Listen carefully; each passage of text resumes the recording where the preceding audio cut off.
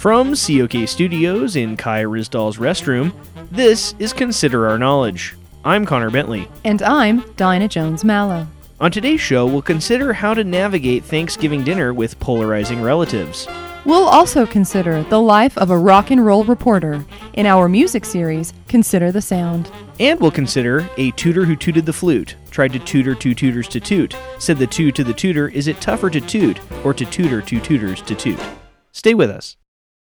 Support for Consider Our Knowledge comes from the Turducken Foundation, keeping America fat by researching new, exciting foods to stuff inside of a turkey. For a tutorial on how to fill a turkey with butter, bacon, brisket, and a braised pork shoulder, visit neverfull.org. And listeners like you, yes you, who will go into the bathroom to listen to our show during Thanksgiving dinner just so you don't have to hear your family argue about Trump anymore. This is Consider Our Knowledge. I'm Connor Bentley. And I'm Dinah Jones-Mallow. Society is more divided than ever, with people taking sides on a variety of issues, and that division could very well be on full display this week as families gather together for Thanksgiving dinner. The fight over taxes and healthcare in Washington, the Russia investigation, gun violence, national anthem protests, and sexual assault scandals in both the entertainment and political spheres. These are just a few of the wealth of subjects that are ripe for family tension and arguments. Most people say that you should always avoid discussing politics or hot-button issues with your family around the Thanksgiving table because it will lay waste to the grateful feeling that the holiday is all about. Fletcher Smiley has written a new book called Thanksgiving a Rest, which is full of techniques to help people get through Thanksgiving dinner with family who don't always share your viewpoints or won't obey the rule that certain subjects are off limits. He joins us here in the studio. Welcome to COK, Fletcher. I am grateful to be here. What made you want to write this book? Well, last Thanksgiving I was in a very dark place. Trump had just won the election and I was in shock. I went home to visit my family for Thanksgiving and I was just barely keeping it together because I knew that my parents, aunts and uncles, and cousins had voted for Trump. They even wore their Make America Great Again hats at the table. I tried so hard not to bring politics up during dinner, but then my Uncle Norm said something about All Lives Matter and how he was excited for the border wall, and I just lost it. Oh, what do you mean? I went berserk. I threw my plate against the wall. I knocked wine glasses off the table. I tore up my nephew's weird little construction paper turkey centerpiece. It was ugly. I screamed at my family for being terrible people, and then I threw the gravy boat at the TV because we had to eat dinner with Hannity on in the background. Yikes. Sounds like you really did lose it. Oh yeah, I ruined that Thanksgiving. I still feel terrible about it. I hit my mom in the eye with a Brussels sprout. She only recently got all of her vision back in that eye. So what happened after that? I left. I got in my car and I drove for miles. I realized that even though my family are all conservative nightmares, there had to be a better way to deal with them than having a full-blown thrombo during a holiday meal.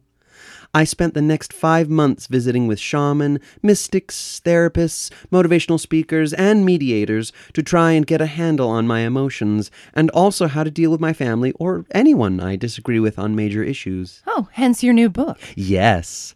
I wanted to take what I had learned and put it together to help other people like me from snapping and throwing a cornucopia full of gourds at their drunk aunt's dumb, fat face.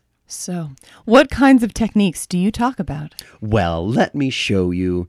I've invited my Aunt Bonnie here to give me prompts that would have set me off in the past, but now I can deal with what she says with my new method. Bonnie is probably one of my most irritating relatives, too. She's always gotten under my skin like a tick. Hello, Bonnie. Hi! Let's go ahead. Say something, Bonnie. Those anthem protests are ridiculous.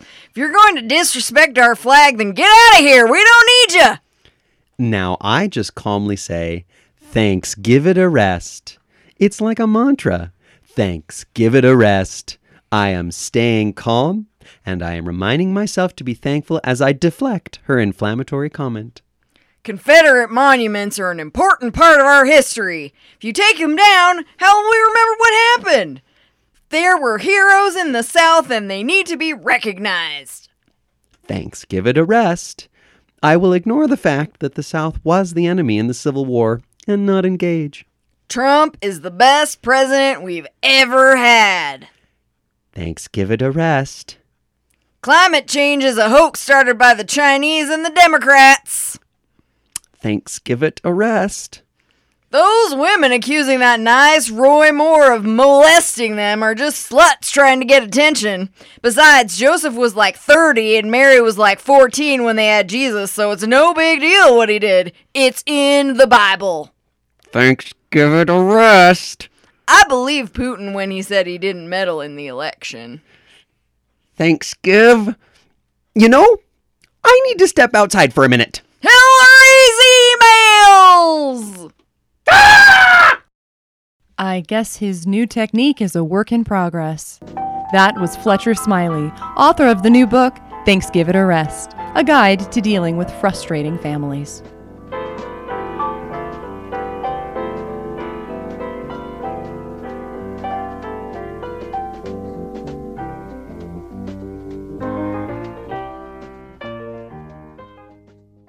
You're listening to Consider Our Knowledge. Now we turn to music. Wanda Morganthal has been a rock and roll reporter for almost 40 years, and in that time she's interviewed, hung out with, and been backstage with some of the greatest musicians in the world.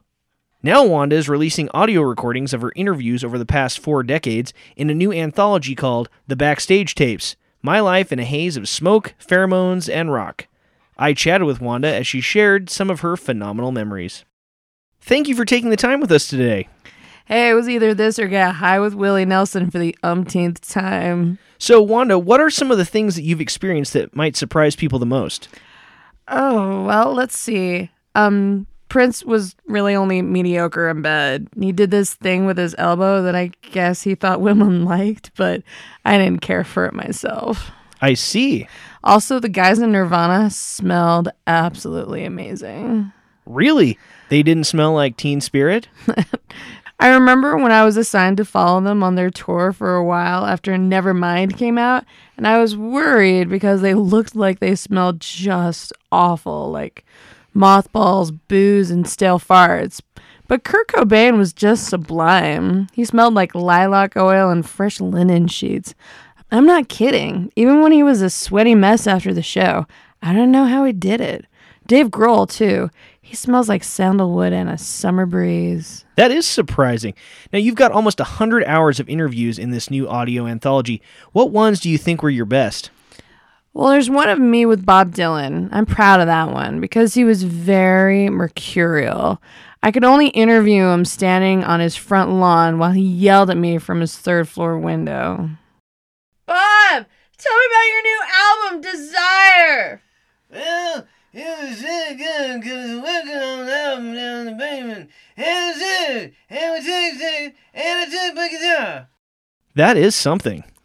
I did another one with Carly Simon in 1976. It was really great. I almost got her to tell me who she wrote You're So Vain about.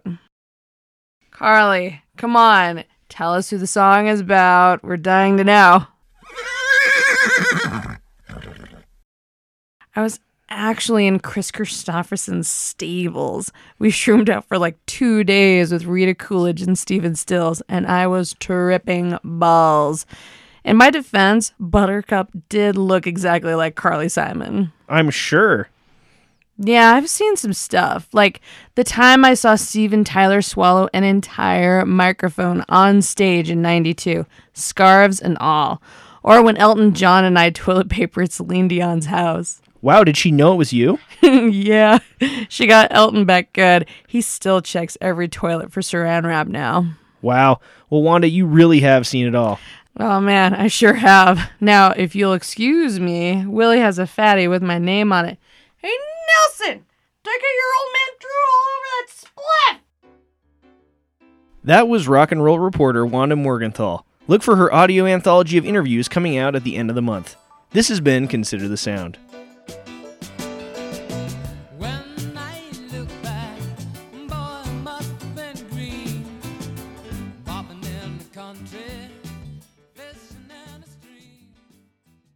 Now it's time for some special Thanksgiving Big Little Wins. Congratulations, Lee Stone in Salt Lake City, who was granted a wish when he got the big half of the wishbone at his friend's giving party.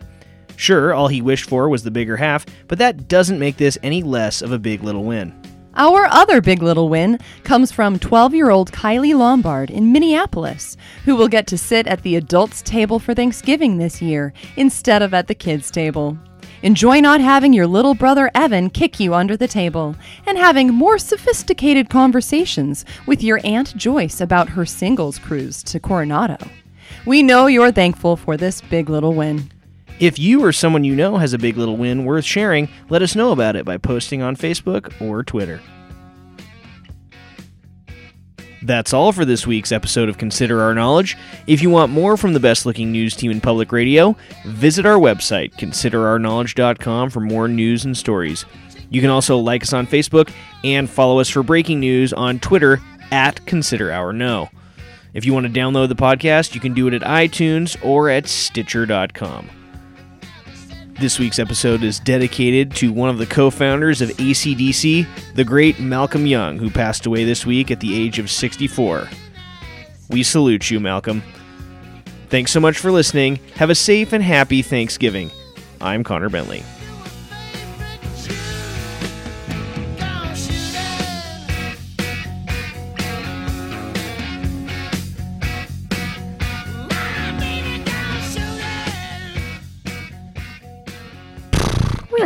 Insert horse sound.